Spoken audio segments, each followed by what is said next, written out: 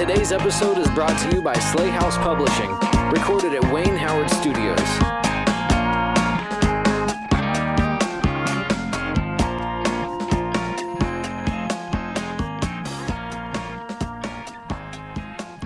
Welcome back to another episode of Slay House Presents. I'm your host, Caitlin, and with me, as always, is my husband and very best friend, Trevor. Hey, bestie. Bestie. You are so good at that intro. It took Jeremy and I a fucking year to do it right. And you've got it like, boom. 'Cause I'm a bad bitch.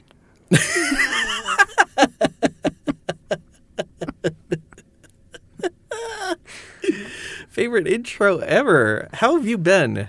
Good. It's been a hot minute since I've seen you. Didn't we record right before I went to the beach? Yeah, you've gone on a beach trip. I've interviewed 2 different authors at this point. It's been a minute. It's been a minute. So what you been up to? Well, since the beach trip, I've been working.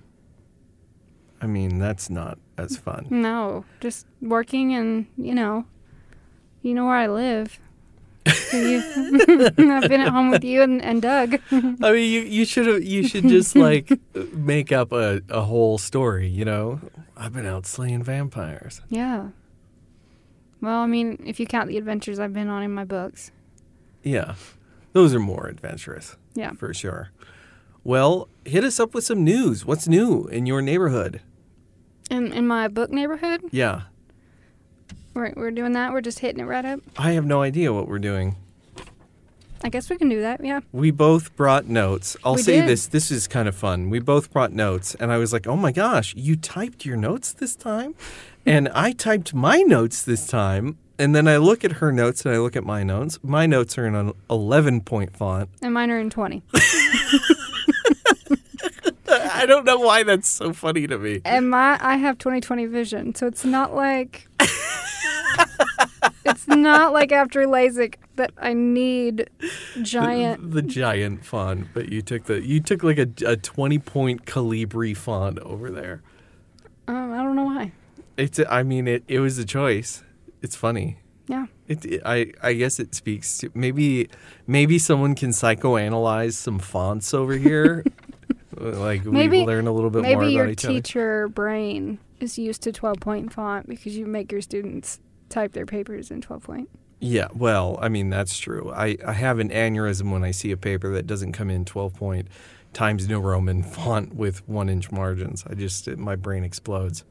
Yeah. So maybe, I will go ham on some students when they do that. Yeah, so maybe that's what it is. Maybe that's what it is, yeah. You get an F for your notes if you pass them in. Teacher, take my notes. No. I'm going to set these on fire. Do it again. Okay, so I only have 3 things to report in the publishing world for me. Oh, okay. But I'm quite excited about all 3. Yeah. 2 of them come out in July. One of them is Ooh. late November, or is early November. But, Okay, yeah. the first one is Lilith Vincent. She is coming out. She's writing under a pen name. Oh. She's- You know what? I thought Lilith Vincent for sure was her pen name already. No, she's writing as Chloe Chastain. Ooh, I like that too. Okay. She's writing a new fantasy series, fantasy romance. Okay. The first book is The Flame King's Captive. Dig it. It's a Fated Mates series. Anything that has flame and captive in it, I'm like, let's go. Yeah, it comes out July 12th. Okay. Super excited for that. That's pretty soon. That's around the corner. And it's like an Omega-verse. I don't know if you know anything about I those. know nothing about it. Yeah, apparently, I think it's like Shifter. Okay. Like, she's putting out spoilers. I don't know if you know anything about knots. I do. Yeah. Yep. Interesting. Okay. All right. Yeah, I'm not going to share it with our audience, but You can look that up if you want to. but it's spicy. Be careful about it. Maybe Google with the safe search on. Yeah. So yeah, that's I'm looking forward to that. Okay, this is settle it. This is the dumbest interruption I'm gonna make ever. We were talking at work today. We were Jeremy, Lillian, Hunter, and I were having a conversation. You've heard those of you who have listened to the show before. You know, of course, Jeremy is the editor in chief and owner of Slay House.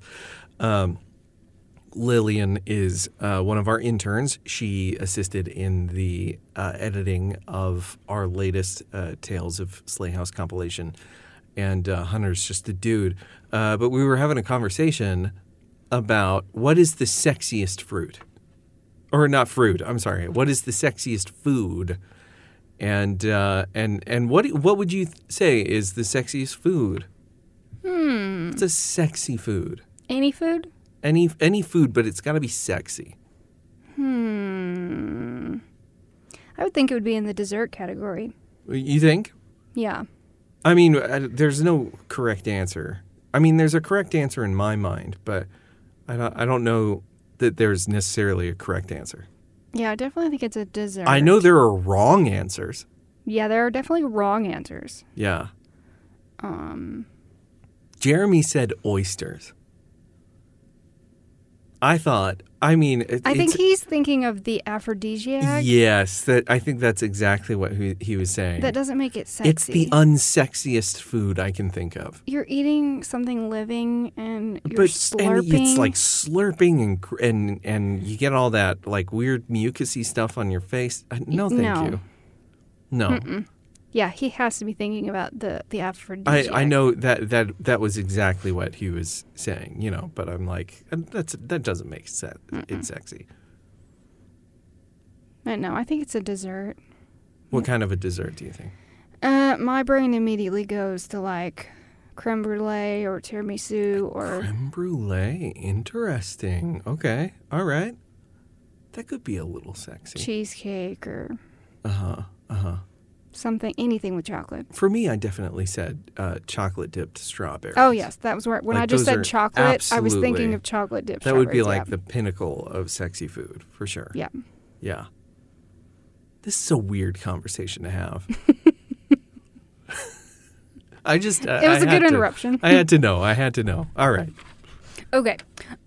Second one is Sarah Kate. Okay. You know my love for Sarah Kate. Yes, I do. For our listeners, she was the Salacious Players Club. Yeah, that's right. You read that whole thing. And it's still not over. There's one more book coming out. Oh, all right. Okay. Possibly two. That's pretty exciting. But I know one for sure. She's got a new series coming out. It's the Good Brothers series, and it comes out July 14th. Okay. A preacher, a homewrecker, a teacher, and an outcast. Those are some good brothers. What happens when a family of saints become sinners? And they each get their own book. Is that the tagline? Yeah, that was the tagline. Okay, all right. So turn up for what? What do you mean? Turn down for what? I don't know. I have no idea what I'm saying. But yeah, so that should be a new spicy series. Okay. I'm sure I will hear all about it. Yes. Yeah. Yeah, you will. From Sarah Kate, you definitely will. Yeah. So, last but not least, Katie Robert. Katie Robert. I dig her stuff. Yeah. Yeah. I'm reading The Dragon's Bride. And boy, does that have some stuff in it. Yeah. I mean, but I like it. I'm really enjoying it, honestly. We might grace all of our listeners with that fun. We may have to have a conversation. You know, I've long been kicking around the idea of like, would a Katie Robert ever come on this show? I don't know. I have no idea, but I'm tempted to find out. I don't know. I have no idea. But all I'm saying is that The Dragon's Bride is like, it's fun. It's so fun. I believe it. Yeah. I can't wait to read it. But her book comes out November 7th. It's a new fantasy romance called Hunt on Dark Waters. Ooh, okay. This is a new fantasy series? I don't know if it's a series. It's not related to the Deal with the Demon series or whatever? This is a new book. I don't know if it's a series. Okay. From what I read, I think it's just a single fantasy. Like a standalone. Okay. But the cover and the colors on it make me think it's a mermaid book. Well, it is mermaid. Well, just because it's a mermaid doesn't mean a book that comes out in November is going to be about mermaids. Oh, that's true. But good point there. Good point, yeah. But yeah, so 3 of my favorite authors. Fantastic. All coming out with something new. Okay, yeah. So, all right. Well, that's some exciting news. yeah. But the stuff definitely to watch out for. I know I will be watching out for Katie Robert. That sounds fun. Yeah. Yeah, in November.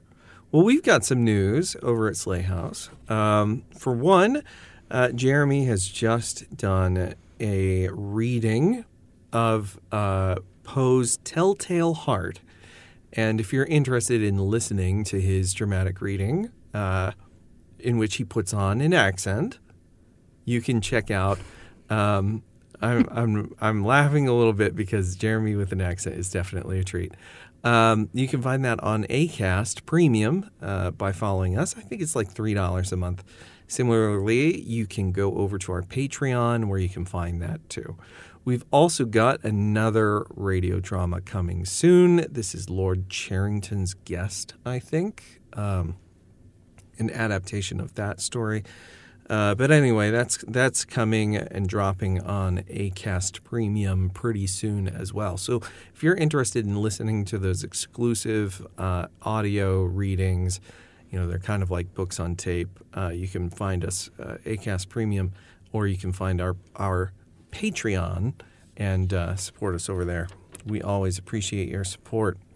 Some books are coming out soon over the course of May. I'm not sure when we're going to record. I mean, we've got, 2 more weeks to record episodes, and then I've got a slew of authors who are coming on. Listen, this is super fun.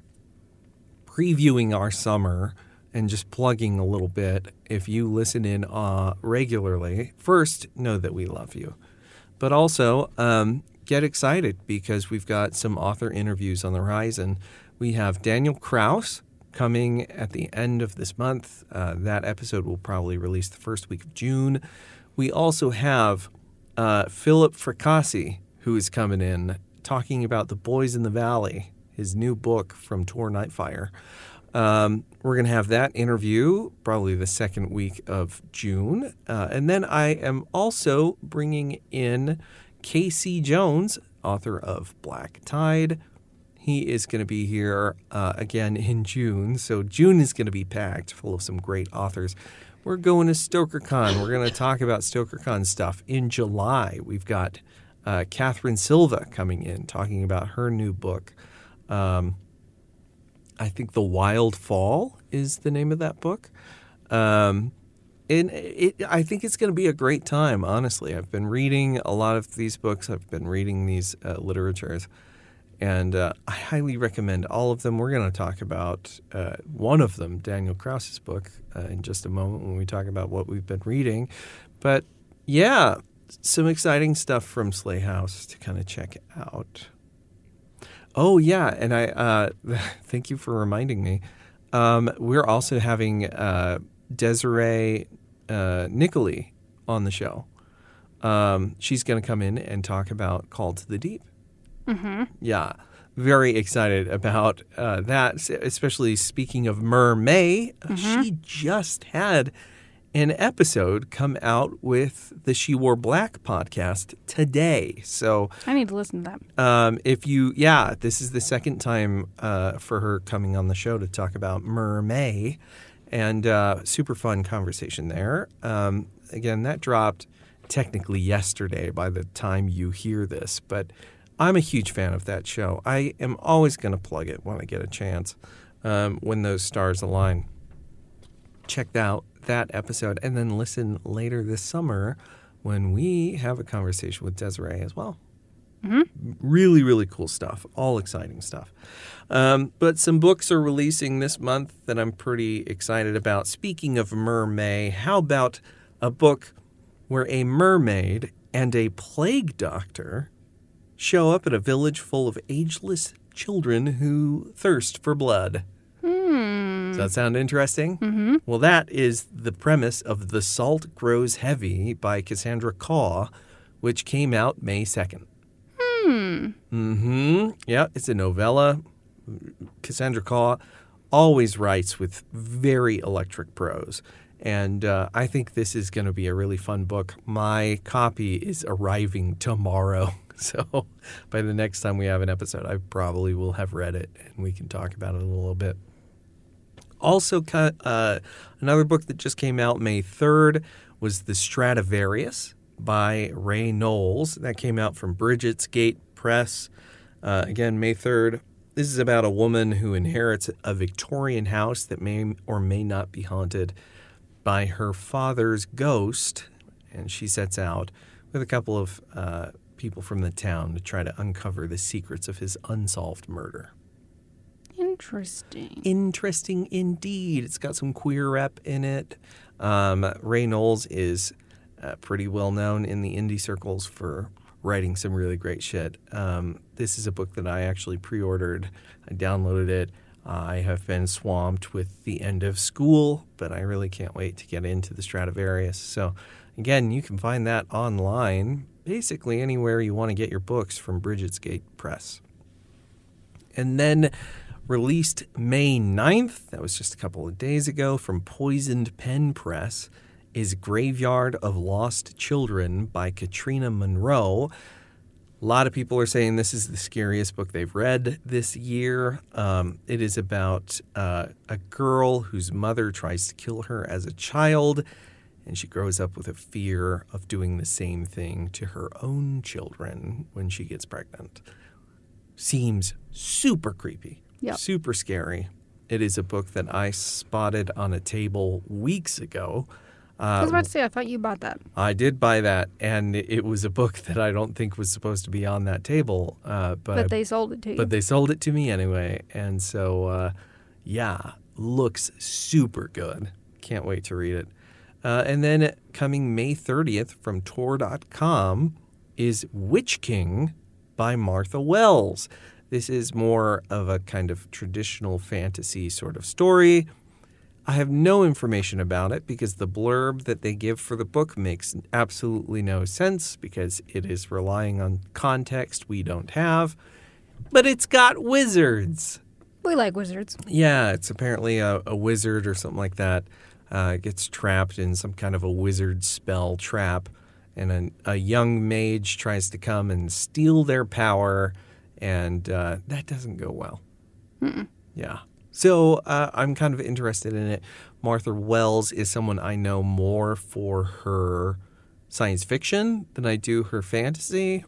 But I'm really interested in finding out what she has in store. So, yeah, fun, exciting stuff.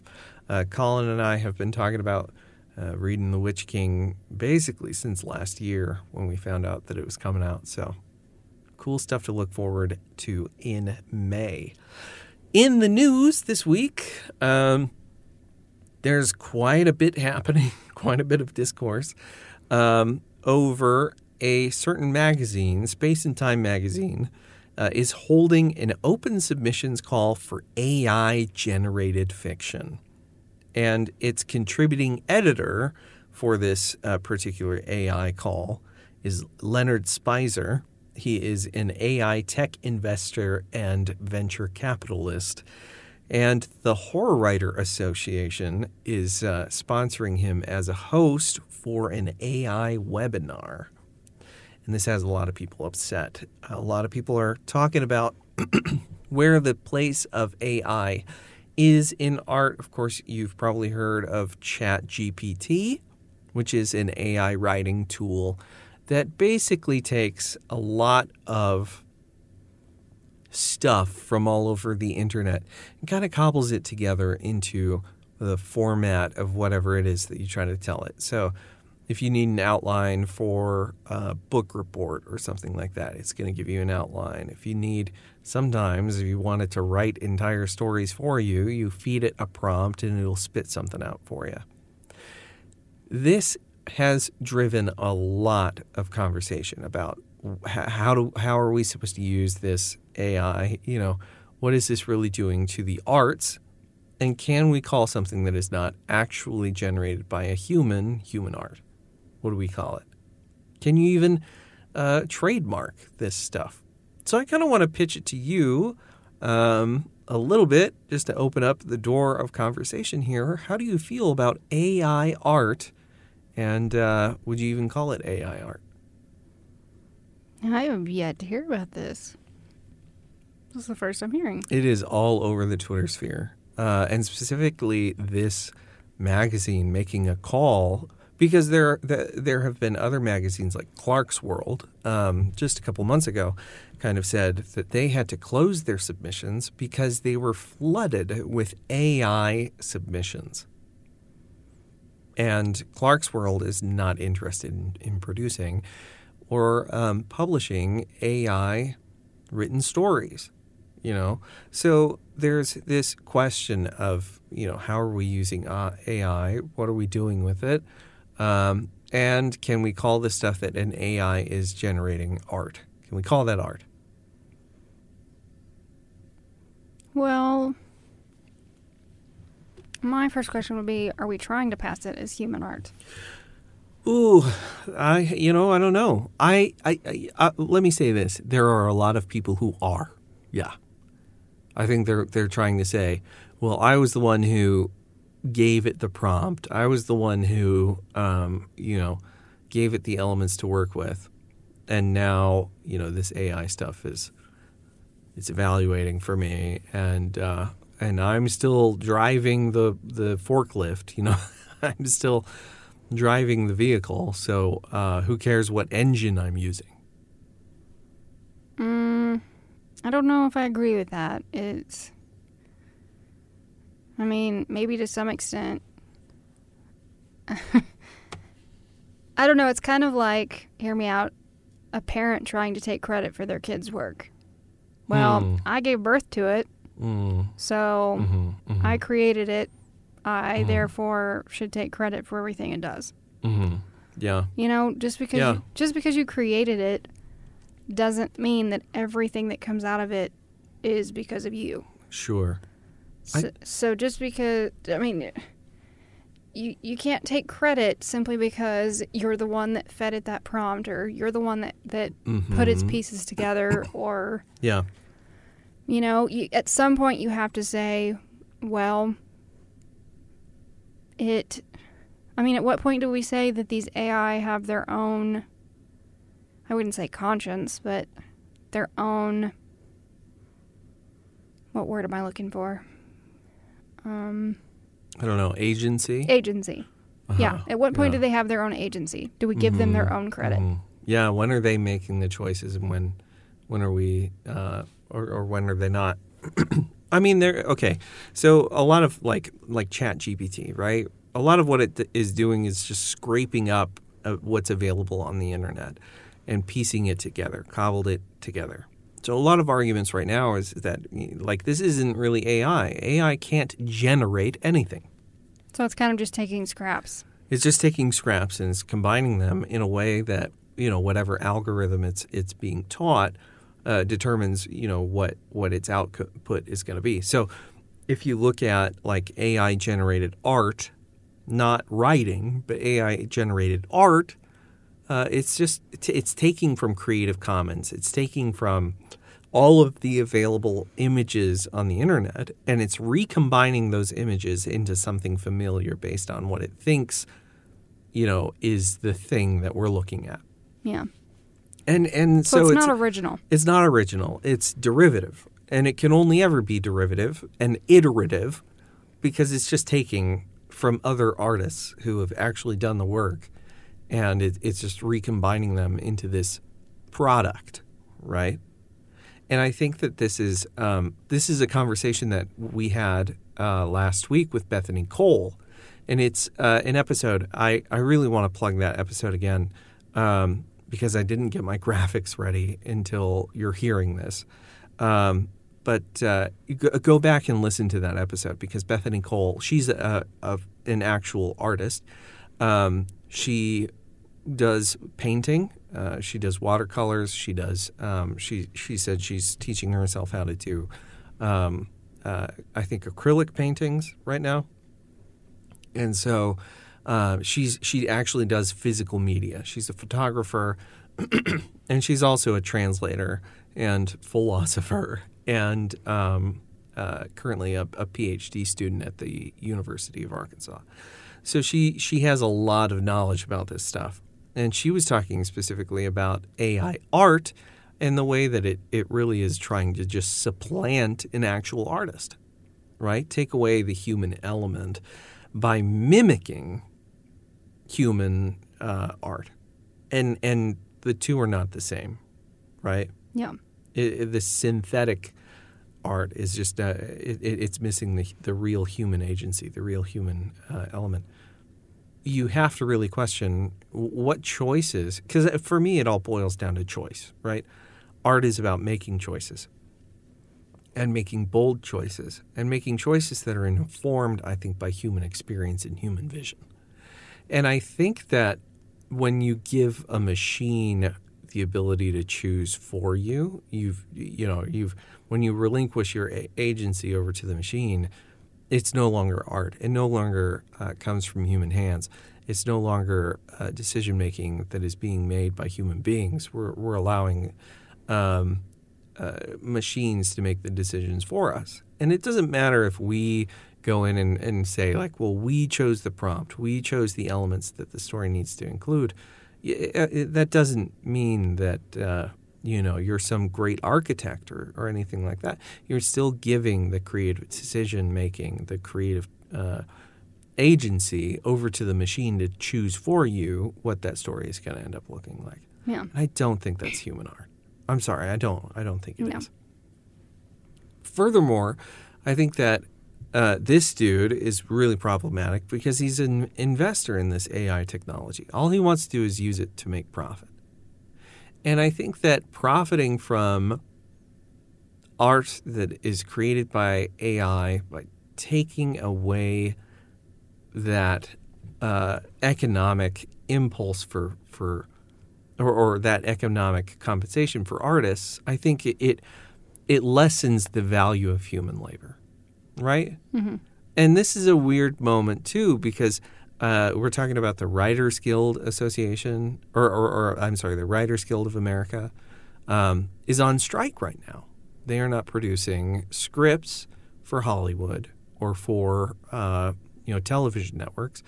Writers Guild of America is a huge organization of writers who have basically said, we are not being paid appropriately.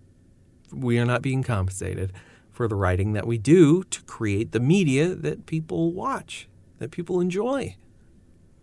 We don't get ad revenue. We don't get kickbacks or royalties for any of this stuff. A lot of them are saying,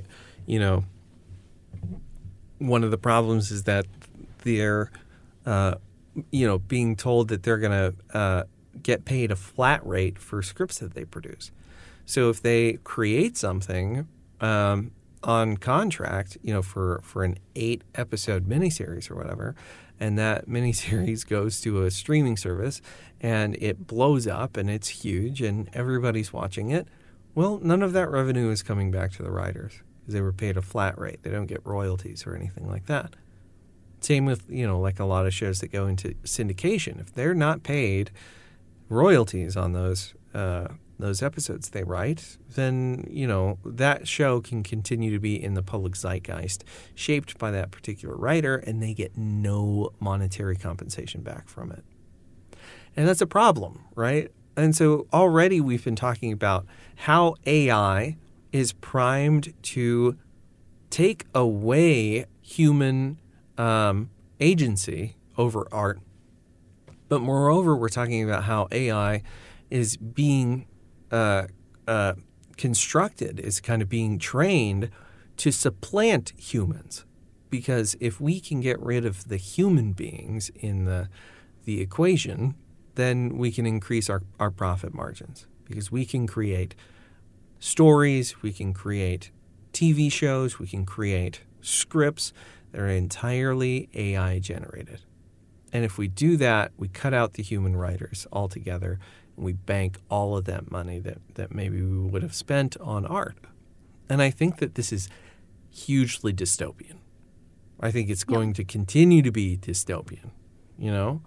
And so I side with human artists. I'm sorry, but I as interesting as the technology may seem to some, the only reason that anyone is really interested in it is because those in power want to displace more workers and pocket that money. Yeah. Yeah, and I'm not cool with that. So I look at this, magazine, this call for submissions, and they're saying, like, oh, we want your AI-generated fiction.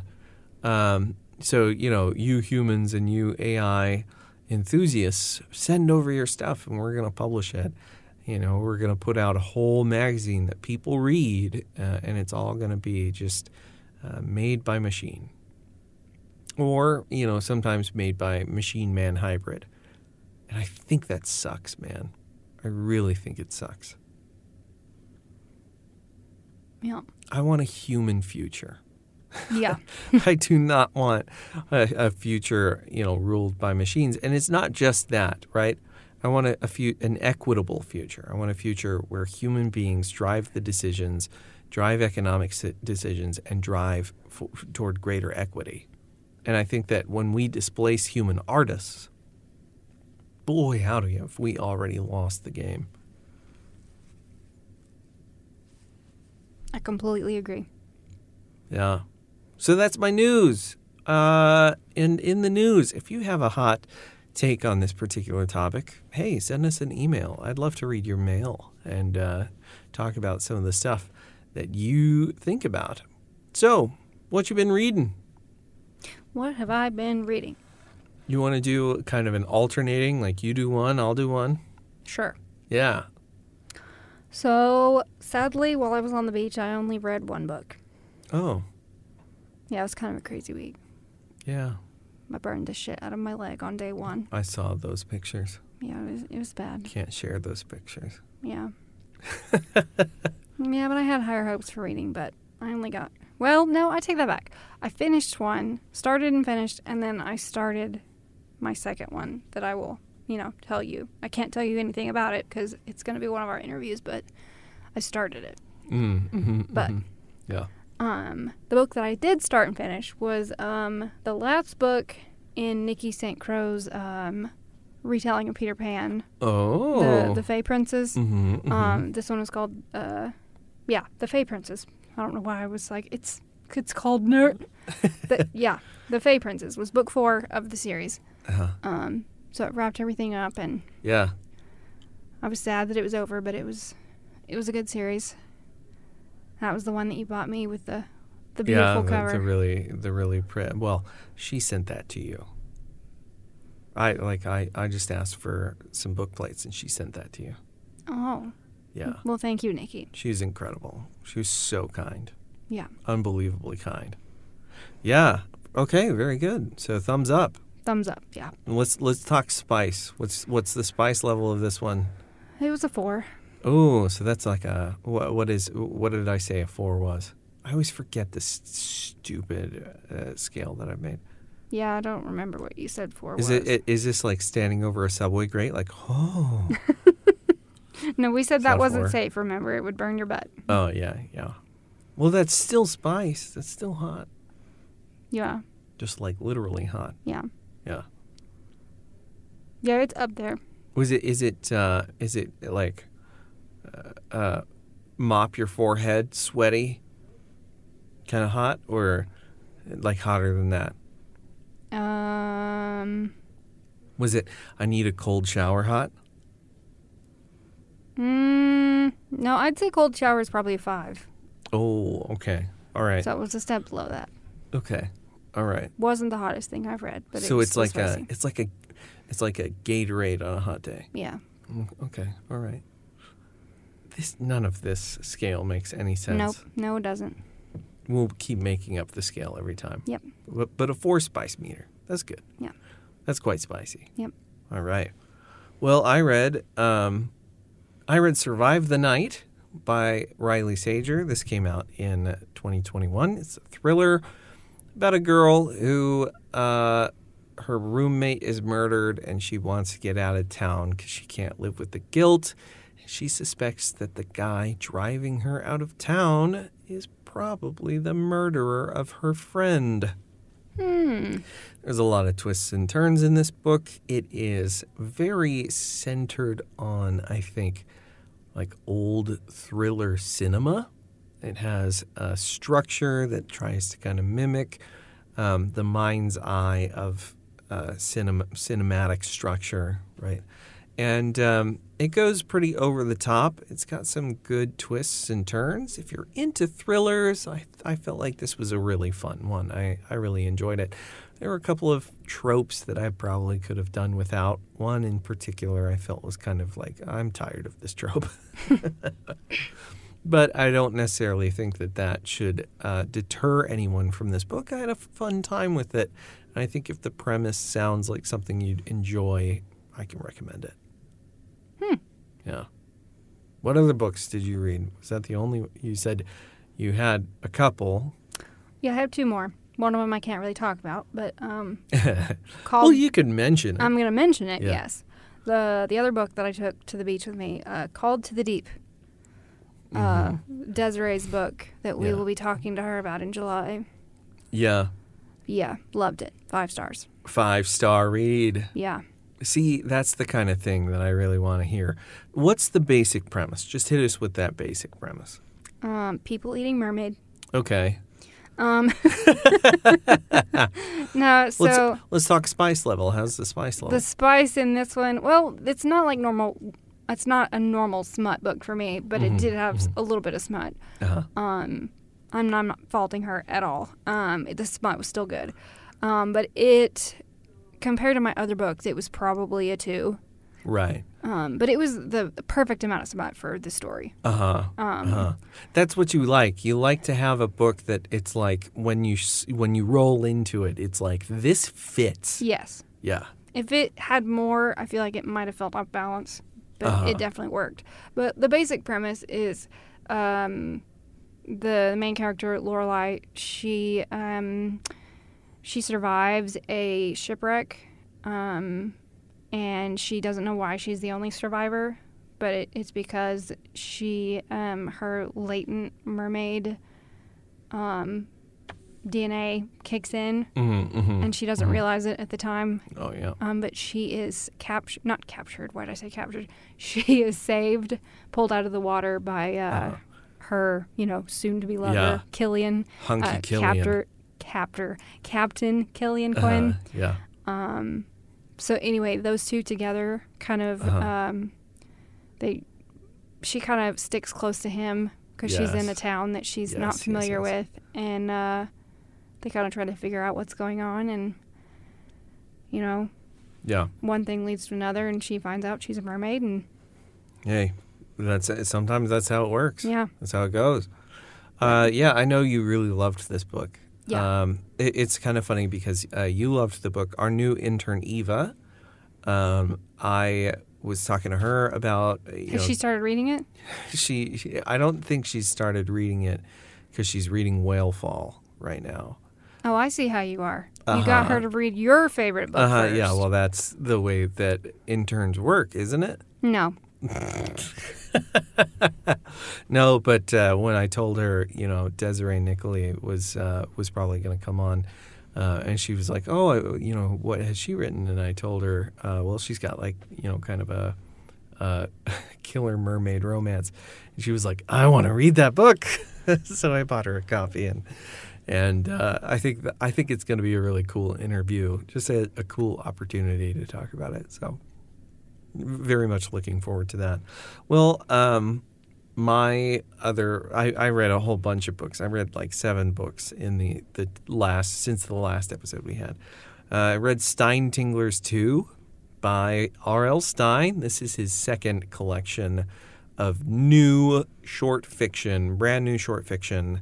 This one's expected to be published August 29th, 2023. Look, if you read the first one, Steintingler's, I think that this is a lot more of the same, and I can definitely recommend it if R.L. Stine is your thing, or you know a kid who's in those middle grades and really wants to read some horror. This is super fun stuff. And in fact, I think Steintingler's 2 as a whole collection is actually better than the first one. I felt like the stories were even more consistent than that first one was. So I loved the first one, but the second one was even better. 10 great stories. Same stuff I had to praise about the last book, the last collection. Yeah, watch for this one in August. This is definitely one of those books that I think is going to fit on any young horror enthusiast's shelves quite nicely. Okay. I was never really a fan of R.L. Stine. Really? Why is that? Because I wasn't a horror fan until I met you. Oh, well, that's true. I have that way with people. Yeah, I wasn't a nerd. I was a nerd before you, but I wasn't like a Marvel nerd before you. I wasn't a comic nerd before you. You have a way. I do have a way. Yeah. Yeah. I hope you know how much I appreciate that you saw my interests and were like, will you teach me about your interests? Yeah. I mean, you're doing a lot of the same thing for me right now. Just person to person. You've introduced me to romance. That is not anything that I probably would have read before, and I'm really enjoying it. I like the conversations that we have about romance, and I like the way that you kind of educate me about its tropes and what makes things good or what makes things bad. And I know we trade a lot of jokes about it, but it really does open up a lot of richness for me. So I'm really appreciative of that. I love you. I love you too. What was your third book? I finally finished Midnight Neverwood. Oh, that's right. Now, this was a slow start for you. Yes. This was the one, I think it was on my TBR for 6 months. Yeah. I'm not kidding. Who wrote this one? I hope I don't butcher her last name. Maria Kuzniar. Okay. If I butchered that, I'm sorry. But yeah, it sat on my side table for probably 6 months. Yeah, I was going to say and this I was a so tough freaking one. excited about it because Stephanie Garber, recommended it, and she wrote Caraval, and I loved it. And you love Caraval. And Caraval really kind of got you into fantasy. Well, I enjoyed fantasy before that, but yeah, that got me. It was like Caraval and then Sarah J. Maas. Yeah, just like Sarah J. Maas. Completely sold you on it. Yeah. But yeah, she recommended it, saying that it was, definitely a fan, or definitely for fans of Caraval. For Caraval. And it was a retelling of The Nutcracker. And you know how much I love ballet. I know how much, and specifically The Nutcracker. Yes. Yeah. So I was like, oh my gosh, this is right up my alley. And I'm not kidding, the first 98 pages, it was just so boring. I was like, this is nothing like I expected. And it kept drawing on and on and on. And then literally it was like where I stopped, where my bookmark was, it was like right where I guess all the action started. And it was it's a scene where, I don't know if any of you are familiar with the Nutcracker, but I think it's Drosselmeyer or Drosselmeyer. I can't remember which one it is, so forgive me. I think it's Drosselmeyer. Anyway, in this book, he's the bad guy. He proposes to the girl, and he's much older than her. And she tells him no. And he uses his magic to send her through this grandfather clock into another world as punishment. Right. And so it's literally as he sends her through this clock into the other world, and she steps into the snowy woods. That's the kind of the call to adventure, right? Yeah. Like that's in the mythical cycle, right? Like that's when the story starts to pick up. Well, at that point, I was just kind of like, okay, this can either be where it turns good or where it turns bad. But I guess I just put my bookmark down, and I'm like, okay, I'm going to have to come back to this. I don't know how much more of this I can take. Yeah. But just recently. Maybe what? When did I pick it up again? It was like within the last couple of weeks. Within the last week and a half, 2 weeks. Yeah. I picked it up and I'm like, okay, I have to get through this. Yeah. I'm just going to do it. And I think I read it within 2 days. Yeah. Because it just got so much better. Yeah. The action picked up. Like you said, that was when everything unfolded. Right. The story just came alive. And that was what I had been waiting on. So it's like, for anybody who wants to read it, get through the first 100 pages. The story, I mean, you needed to get through the first 100 pages, obviously. It had a point. But the action didn't start. Right. And the ending was great. I was kind of sad because it wasn't exactly what I had hoped for. Right. Because she has to leave her love behind, you know, in that world. Yeah. And he promises her, I promise you I'll see you again someday. And you kind of hope at her, you know, last performance that maybe he'll be in the audience waiting for her. And he wasn't. So, you know, you're just like let down. But it was still a great book. Yeah. I don't remember if I gave it 4 or 5 stars, but... I feel like you gave it 4. Did I give it 4? Yeah, because that, you know, it's hard to give something 5 stars when you know it's got some problems, right? Yeah. Like, you know, when you know it's kind of slow or whatever. I'm pretty sure you gave it 4 stars, though. No, I don't remember, but... I do know that when you closed it, you were like, this was way better than I had given it credit for at first. Yeah. Yeah, you were pretty enthusiastic about it when you were done. Yeah. Yeah. And you did fly through that, you know... And it was like another 215 pages. Yeah, yeah. You really flew through that last 60% or whatever. But yeah, for any of my listeners that were just like, please get through this book. I finally got through it. Yeah. Yeah. So. Very cool. Well, I read a whole bunch more stuff, and I'll just go through it pretty quickly. Nobody likes a bragger. I know. Well, it's just because I had a whole week where I could just do laundry and read. I miss me. Yeah. Well, of course, I always miss you. But you're like, and that hag was away, oh, so I had please. peace and quiet. As if you were ever a hag. No, I just, it was like the calm before finals and stuff. And I was like, you know, now is the time. If ever there were a time, now is when it is. So I read Kill or Be Killed, Homewrecker by William Sterling. This is the second of his series, Kill or Be Killed. I interviewed him on the show just a couple weeks back. You can listen to that episode and some of the stuff that I share with him. But I genuinely thought Kill or Be Killed 2 was even better than the first one. And I enjoyed the first one. I had a lot of fun with it. The second one I felt like really came into its storytelling beats, really delivered some of the big character arc stuff he's going for. And it had just a bananas final act. Just absolutely like, where the hell did you even come up with this, William? I really, really enjoyed it.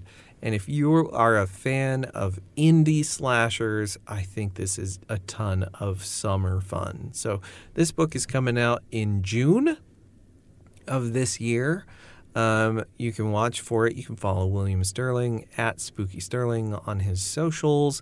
You can listen back to our episode with him. You can also follow him on the Killer Mediums podcast. I think he's a lot of fun to listen to. He's a lot of fun to read. And Kill or Be Killed, Homewrecker was a very good time for me. I had a lot of fun with it. Then I read Star Wars Shield of Lies by Michael P. Cubey McDowell. I'm not going to talk about the book too much because I'm going to save it for my Star Wars Update 1997, which may come toward the end of the summer. I'm still working through 1996. It's insane. It was like it's like 25 books or something like that from 1996. I still maintain you're insane. I am absolutely insane. This book was hella boring. Oh my God. It was one of the most boring Star Wars books I've ever read. And yet it's good stuff. I'm not going to lie that there's some good stuff in it. But I don't know. It was so boring. It was just such a boring book. Then I read Whale Fall by Daniel Kraus. This is a book that is expected August 8th, 2023. We're going to have him on the show in a couple weeks where we're going to talk about this book. But holy shit, is this book incredible. Just utterly incredible. It's about a guy. He goes out looking for his dad's remains in the ocean, and he is swallowed by a whale. And he's got about an hour's left of air to figure out how he's going to escape the whale. It is so much more than what it sounds like. It is emotionally impactful and emotionally complex. There is a lot of narrative complexity that Krauss weaves into this book. He's done his research. It's what he calls kind of a scientifically plausible story, in the sense that a lot of the stuff he does is actually quite feasible. If someone were swallowed by a sperm whale, that's probably how it would look. So it's got some of that narrative tension that you'd probably expect in like The Martian from Andy Weir, stuff like that. But the emotional beats of this story are just phenomenal. This is in probably my top 15 books of all time. That's up there. It's fucking up there, and I'm not lying about it. It had me breathless, and sometimes I had to put the book down and just stare into the abyss. Savor it. Just taste it. It was just. It's a gorgeous novel. My gosh, I don't know how this guy does it, because I've read several of his books, and I'm a big fan of Daniel Krauss. Yep. I've always, since the first book I read from him, I was a fan. But I mean, everything he does is so different from the other stuff, and this is so much different than anything he's ever written, and it is amazing. I think it's probably the best thing he's ever written. Maybe not the best thing he'll ever write, but to date, he's written like 21 books. I think this is the best one. I'll have to read it. It's incredible. Oh my gosh. I absolutely love it. So, cannot plug it enough. Then I read This Thing Between Us by Gus Moreno from 2021. This is about a man whose wife dies quite unexpectedly, and he is left in a world that just doesn't make sense to him anymore. He's haunted by some strange things, some pretty terrible entities that do not necessarily have the nicest of plans for the human race, and he kind of has to deal with his just his guilt and his sense of loss, his grief. Emotionally, I think this was a very cohesive story. It was a very kind of complex reflection on grief and cycles of grief. From a plot standpoint, I felt it was really incoherent. And I don't mean like I couldn't understand what was going on. I just mean like it feels like it's trying to do way too many things at once, and none of those things come together into a really coherent plot, right? Yeah. So it was, it was like a 3-star read for me, something that I enjoyed for the most part. But I kind of hesitate to heartily recommend. I think those that are interested in this kind of story are really going to get a lot out of it. For me, I was really impressed by the emotional complexity of it all, and I felt like that was what kept me going through the book, was that I could resonate with that emotional complexity, but the actual story, the actual plot lost me a couple of times, and I felt like I really struggled to put together exactly what it was that he was trying to do. I felt like there were just too many ideas thrown in that didn't quite shape up for the whole plot of the book. But, I don't know. It's a very unique piece of art, and I respect that. And I especially respect the way that he constructs this very difficult emotion, in the pages for this character, because grief is difficult to grapple with, and it can be overwhelming. And I think that's very well portrayed in this book. So I liked it. I mean, I did like it. But I also am just like, I'm also not, again, going to admit, like, I think it had some problems in places. And I'd just go in with open eyes, say, if you're going to read this book, just know there's a lot to grapple with in there, and maybe you'll get a lot out of it, and maybe you won't. I don't know. Yeah. And then the last book that we read together, and the focus for today's episode, is The Cybernetic Tea Shop by Meredith Katz. This came out in 2016. Yep. And this is a book that you read. You kind of came across it on Goodreads. Yeah, just randomly. Yeah, just randomly. And you were like, hey, this looks cool. This looks cheap. We got it on our Kindles. And it's a novella. It's not very long. But what spoke to you about this book? Like, what stood out about this book that you were immediately like, I got to talk to Trevor about this book? Well, the first thing that spoke to me was just the cover art. Yeah, so the cover art to this is just it's a cup of tea. With a couple of cogs and wheels sitting next to it. And then just the name. Yeah, it's a cozy looking book. Yes, very cozy looking. Very book. cozy. What made me want to share it with you was, the book that we're going to do another one of our podcasts on. Mm-hmm. A Psalm for the Wild Build. The Wild Build, yeah. Yeah, by Becky Chambers. That you had loved so much. It's a book I'm obsessed with. A book that made me cry. But that book is actually in my top 10. Yeah. So it's the conversation that we had with your book club about that. Mm-hmm. Yeah. And the fact that it was sapphic. This one is sapphic, right? Yes, the Cybernetic Tea Shop is sapphic, yeah. And not only was it sapphic, one of the characters is, one is AI, and one's a robot. Asexual. Right.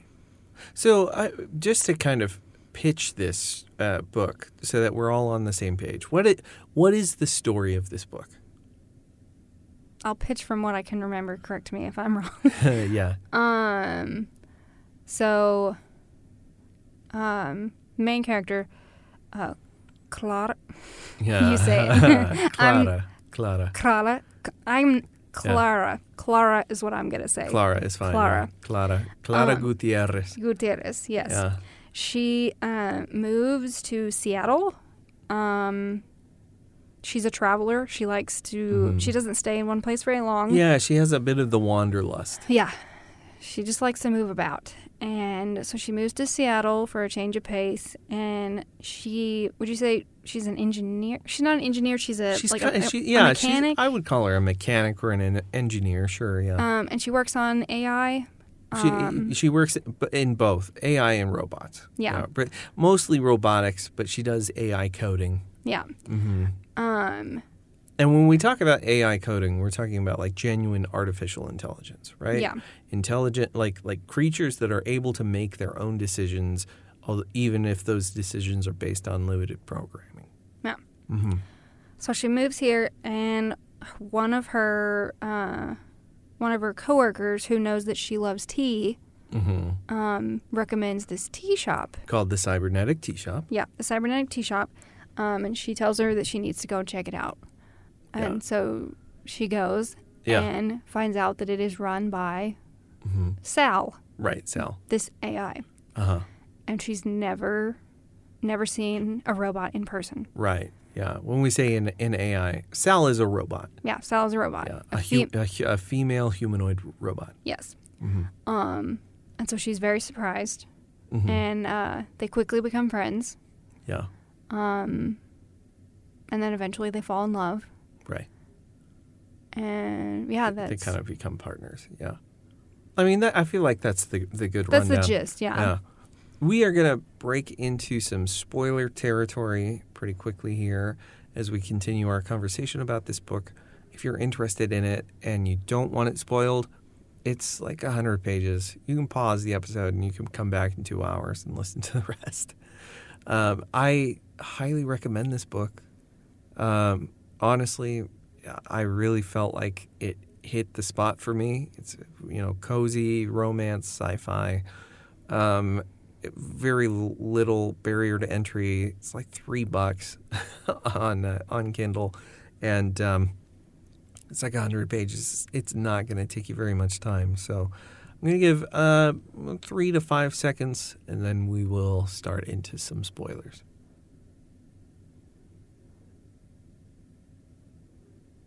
How about some spoilers? What do you think? All right. So one of the things that I think this book does, because it's not just about how Sal and Clara meet, it's also about some of the stuff that happens to Sal. Sal's a robot. She's been around for 300 years, or close to 300 years. Yeah. She's been running this tea shop for like 278 years or something like that.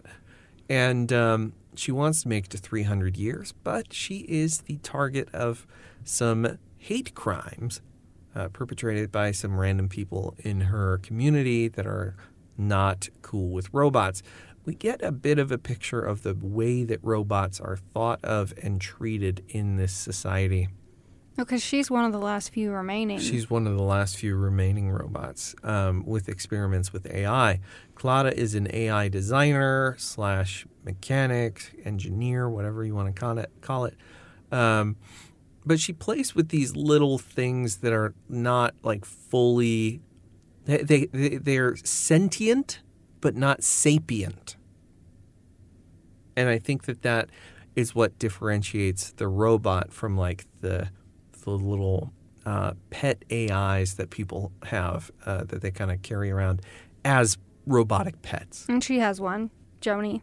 Yeah, Joni is her hummingbird. Little hummingbird pet, yeah, which is pretty cute. There's some cute little dialogue exchanges between Clara and Joni. Anyway, Sally has been around for these hundreds of years, but robots don't necessarily have full personhood under the law, which I think is interesting. It's an interesting choice. But there's also some contemplation, I think, about just what do we do with robots? What do we do with AI? What do we do with any of this stuff? And as a metaphor, and I'll get into that in a sec, but as a metaphor, I think it's coded for some other stuff. It's not just about robots and robotic discrimination. But anyway, Sal, after she meets Clara, they kind of have a bit of a meet cute together, and they get to know each other. They start falling in love. There's this question of like, it's an asexual romance. There's no sex anywhere. And they have a very clear conversation about what a relationship with two asexual people kind of means, how that kind of shakes out, which I think is a really interesting wrinkle in this kind of a romance story. Mm-hmm. But as they kind of, meet and decide that they're going to be together, they're going to be a couple, they're going to be romantic partners, even though they're asexual partners,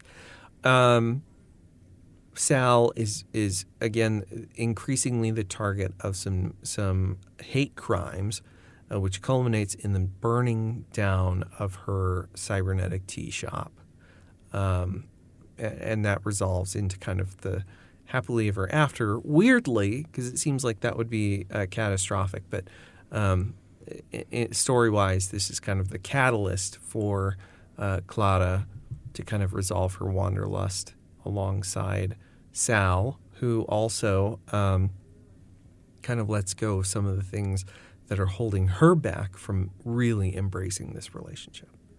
Well, Sal has grief from her previous owner, her previous owner/lover. Right. Her registration.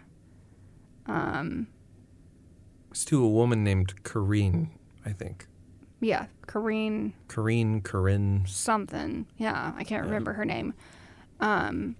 So pretty much she was hardwired, in essence, to her previous owner. Right. And so all these hundreds of years since she died, she has all of her memories of her. Mm-hmm. And she can't let go because of that hardwiring in her registration. And she just lives, her purpose is to live for that tea shop. And so she, day in and day out until she meets Clara, is to just be there for the tea shop. She doesn't leave. She doesn't go anywhere. Right. And it's not until that she asks her, hey, I trust you. Can you remove my registration? Yeah.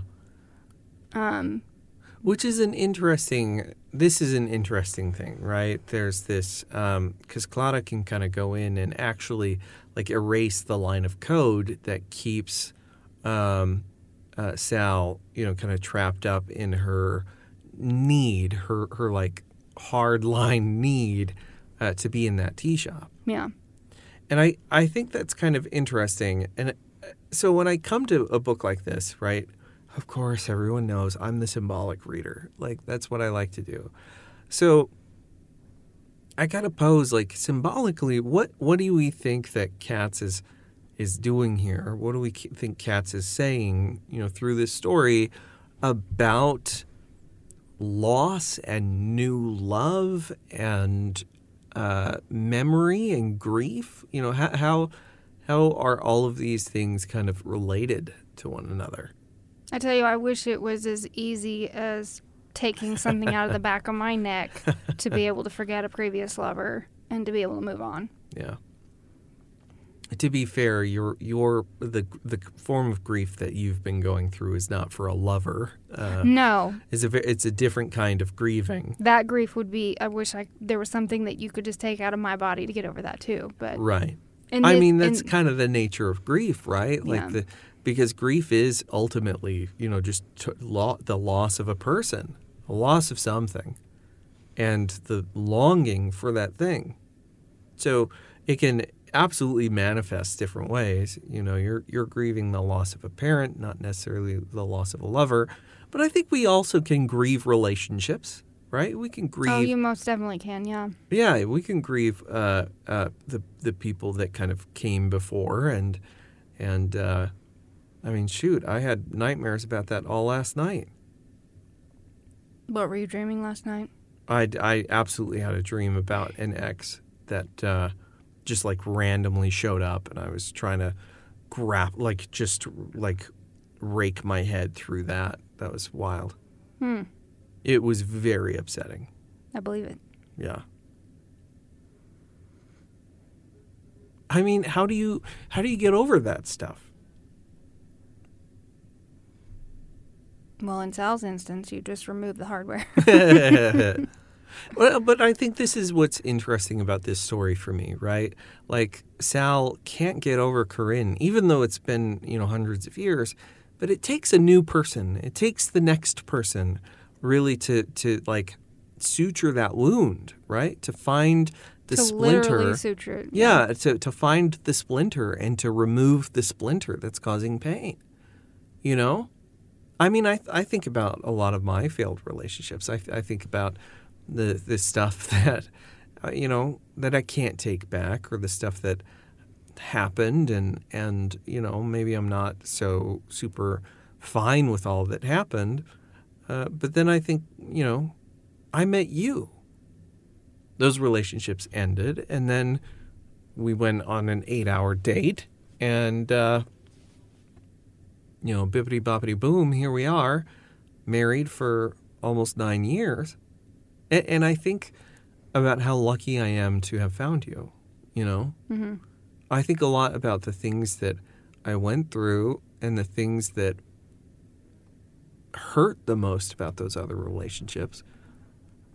And I think that in getting over those relationships, I needed to see the person who was right for me. Mm-hmm. I needed to see you who did the things that I was missing in those other relationships, that wasn't working for me. Yeah. You came in and you helped cross out the line of ownership, to my heart, and replaced it with something better. Yeah. In this case, it's literally she just gets rid of it, and she doesn't replace it with anything else. She leaves that agency up, back to Sal, which I think is quite beautiful. It is. It's very beautiful that she's like, are you going to replace it and put your own? And Clara says no. It's not, because it's not really about ownership. It's about partnership. Yeah, it's about partnership. And she wanted her to have her own agency so that one day when they went their separate ways, when she died, Which is also kind of beautiful because it kind of insinuates that a relationship can only work so long as you choose the relationship. Yeah. You get to choose the relationship. She didn't want to force that on her. Right. But, thinking back to the grief of her, previous lover, she wasn't trying to erase her lover because she had bad memories. No. It was simply that it was so ingrained. She was living for her lover. Well, and this is another... She was living her lover's choice. Yes. Her lover said, run the shop for 300 years. Yes. And that's all she could do. She wasn't living for herself. That wasn't making her happy any longer. And now she was confronted with the possibility of a new relationship. Yeah. But her hardwiring was like, no, you can't do that. Yeah. This is what we have to live for. Wouldn't it be disrespectful? Well, yeah. And I think you make a really good point, too, right? Like, this is a different kind of grief than just regret, right? Because there's regret over a relationship that failed. But then there's the relationship that succeeded, which is like what the relationship that Sal and Corinne had, but ends because of natural causes, right? Yeah. Like, she outlives her lover. And I think that this creates a different kind of grief, right? Yeah. The grief that is not about regret, but rather about loss, just real loss, genuine loss. And I think that's kind of beautiful. I still think that there's this kind of contemplation about you can't necessarily get over it until you find the person, the community, the whatever, the thing that enables you to kind of move past, to recover for yourself your ability to determine your own future. Yeah. And I think that's some of the difficulty of grief is like a feeling of obligation to the other person. Am I living up to their expectations? When the question shouldn't be, am I living up to their expectations, but more like, am I living the life that makes me happiest?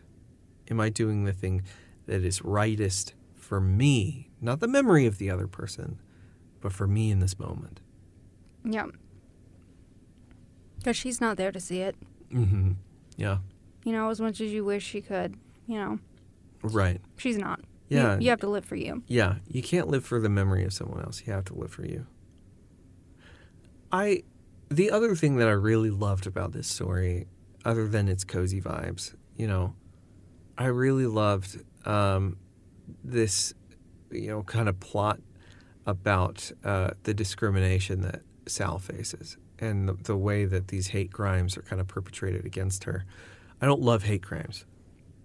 Don't get me wrong. But I think that this book does a lot to kind of show the pain, the agony, the real damage that is done to a person that can be totally debilitating when they are victims of a hate crime, when they're a survivor of a hate crime, And in the case of Sal, these hate crimes really do completely upend and make her life unbearable, unlivable. And I think Katz does this very cleverly by making, Sal a robot. I felt symbolically as though Sal was kind of metaphorically representative of the LGBTQIA plus community. And for me specifically, it felt like she was coded as trans, although I don't necessarily know. Like, the character was not trans, right, to be very clear. But there's this idea of her constantly being objectified by the people around her, being kind of the freak or being the curio, the object of curiosity, that even in her best day, in the best of circumstances, few people could see past the fact that she was a robot to see her as a sapient, sentient being, right? Someone with agency, someone with personality, someone with real wants and real needs. It wasn't, I thought it was, even though their first encounter, her and Clara, Mm-hmm. Obviously, she stared at her. Right. But yeah. she immediately apologized. Mm-hmm. And she was like, I hope I didn't hurt your feelings. Yeah. But, I realized you probably do have feelings because you're a person. And she's like, right. no, I'm not. And she's like, yes, you are. There's this weird kind of desensitization that Sal feels, right? Because she's othered so thoroughly through her whole experience that the first person to come in and say, like, I see you. Yeah. I see you for being the unique person that you are. Maybe you're not human, but you're a person. Yeah, you're a person with feelings that needs to be respected. Yeah, and at the end of the day, the textbook definitions we wrap around these terms don't mean anything. You're still a person. You still matter. You still have value. Worth. You still. I mean, just by virtue of existing, you have purpose. You have space. You matter. And she kept trying to read Sal's body language. Uh-huh. She was like, she would notice how her eyes would, expand and contract. Yep. And she was like, I can't really tell if she's grimacing because her mouth, she doesn't smile, but but she was treating her the whole time as a person. Yeah. Trying to understand her emotions. Yeah. Like she would any other human being. Right. And I just loved it. Yeah, I felt like the relationship between the two of them was really something kind of pure. And moreover, like I said, I felt like it had some strong representation. Like I really felt like Sal was kind of coded as, at the very least, something in the queer community, as representative of the queer community. And just the devastation that she feels over the things that are said to her, or the things that, the little microaggressions she suffers from the people around her. There's that couple that come in to the cafe at the very beginning of the story with Sal. Yeah. And they just make a spectacle of her. They make a spectacle of her, which in it, maybe you don't think that that's hurting anything. But it does, that's a microaggression that is felt, and it's dehumanizing to Sal, and so it takes so much work, so much effort for Sal to reclaim her identity from those microaggressions, to reclaim her sense of self.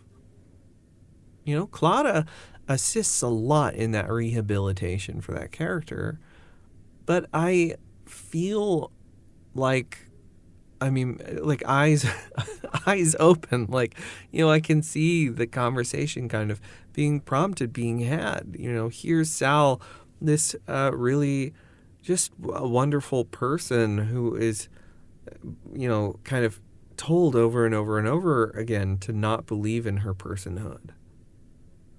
And I think that this book goes a long way to kind of suggest, you're worthy of personhood, right? Just because of your circumstances might be different from what people want to normalize, doesn't mean that you're abnormal, right? Yeah.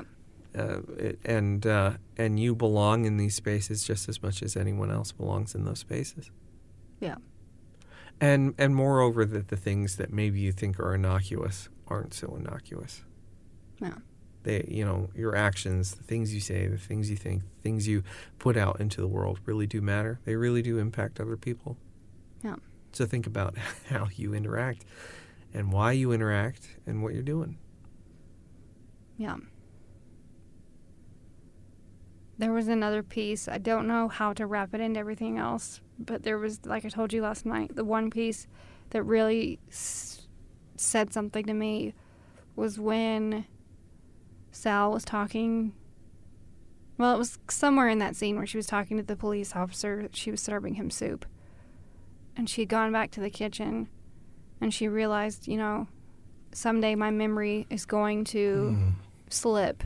Yeah. And I'm not going to remember how to make this soup anymore. But I know I have it written down in my recipes, but, you know, my lover was the one that taught me how to make this, and what if it doesn't taste the same, making it just straight from ingredients? You know, what if I lose the memory of how she looked when she cooked this, or how she told me, you know, you have to do it just a certain way because, you know, don't they say that everything tastes better when it's made with love, when it's made from memories? And it's like, you can't tell me a robot doesn't have feelings when they realize consciously that food made with love, you know, made from memories like that it doesn't taste better, that, you know. Well, and does this not tie into our concept of human art, right? I mean, to draw it back to that, I see it relating to our conversation in two ways. The one is, of course, this is another facet of grief, another facet of what is lost, right? Like the idea that, sure, okay, maybe we have these same ingredients and we have this same recipe, but it's not always just about following the recipe. There's something else that is done in the process of making a soup that makes it into the thing it is. Yeah, okay, we could put all the ingredients together, but there's a process to putting those ingredients together. And the process is what matters. How you do stuff matters, right? Yeah. Whether it be how you cook the onions or how you slice the ingredients, when you add whatever to the mix, how long you let it sit and settle or what have you. And she made comments I'm making myself of how hungry for soup over here. She made comment of how she remembered how her lover's hair would fall into her face. Yeah. And how she would look rolling the dough. Yes. And it's just, you remember those things when you're cooking something with somebody that you care about. Of course. And that makes it more special, which makes everything taste better. Yeah. Yeah. So to your point, I think, you know, again, I feel like this relates to our conversation about like AI art and human art. There's something missing. Yeah, okay, you could train an AI to do the same thing that, you know, a writer does, but it can't make those conscious choices. It can't understand the subtext of what you're aiming to discuss, what you're aiming to put together. And that's the missing ingredient, you know, that's the missing sauce. The human element is what elevates something from raw material to art. Yeah. And it's just like food. It's just like literature or writing, right? The person doing it imbibes it with personality. And if they're not there to do that, we lose something. We lose something in the exchange. So whether it be about art and crafting art, or whether it be about preserving memory, right? I mean, these things are important, and they're part of the fabric of human life. And it's important for us to respect that human fabric. Yeah. Good catch. I had forgotten about the soup thing. But you're right. That is a very important thematic element to the story. I love it. Now I'm hungry. I'm hungry for soup. Maybe we should get out of here. This Cybernetic Tea Shop by Meredith Katz. This was a beautiful, cozy read. I definitely recommend it. It is one of those books that I went in expecting very little, and I came out with way, way more than I anticipated. I think it is a complex piece of work in spite of how very short it is. And I'm to be honest, I don't think the lover's name was Corinne. Oh, shit. What was it? I want to say it started with an M. No, it didn't start with an M. Are you sure? I'm like 95% certain it was Corinne. I don't know why, but Corinne feels wrong. We'll Meredith, if you're listening it. or you listen at any point, I'm sorry if we butchered that. I'm not going to lie. I did put out an email to her this morning, and I said, real hey, sorry, Meredith. I really want to talk to you about this book. I feel real bad if we got that wrong. We'll see if she ever responds. I don't know. I'm not going to, I never hold my breath for this stuff, but I always get excited when we do. So yeah, I really hope you're listening, but I really hope we got that right. I'm pretty sure I got it right. Well, let's hope we did. Somebody can read and fact check me. You know what? I'll tell you what. I'm going to put it out there. Because I highly doubt anyone will take me up on it. But even if they do, it's only $3. If you pick up this novella and you read it and you discover that the name of the former lover was not Corinne, I will give you $3 for the book. Or he'll just buy you the book and send it to you. Well, no, that's not how it works. You can't read the book and then have me buy the book for you. Oh, I was going to say you could buy it on Amazon and mail it. Oh, that's $8. Oh, yeah, that's true. I only have $3. Never mind. He'll just give you $3. I lied. For the first person. So if you're not the first person, I'm not giving you $3. Yeah. Anyway. Hope you read it. Hope you love it. I hope you read it, and I hope you love it too. Hey, you know what I like to read and also love? You. I don't know how I read you. You read my facial expression. It's like a spiritual thing, yeah. You read my facial expression. I do love you, though. And my body language. You read my body language. I read your body language. You got some good body language. Yeah. See you next week, folks. Bye for now.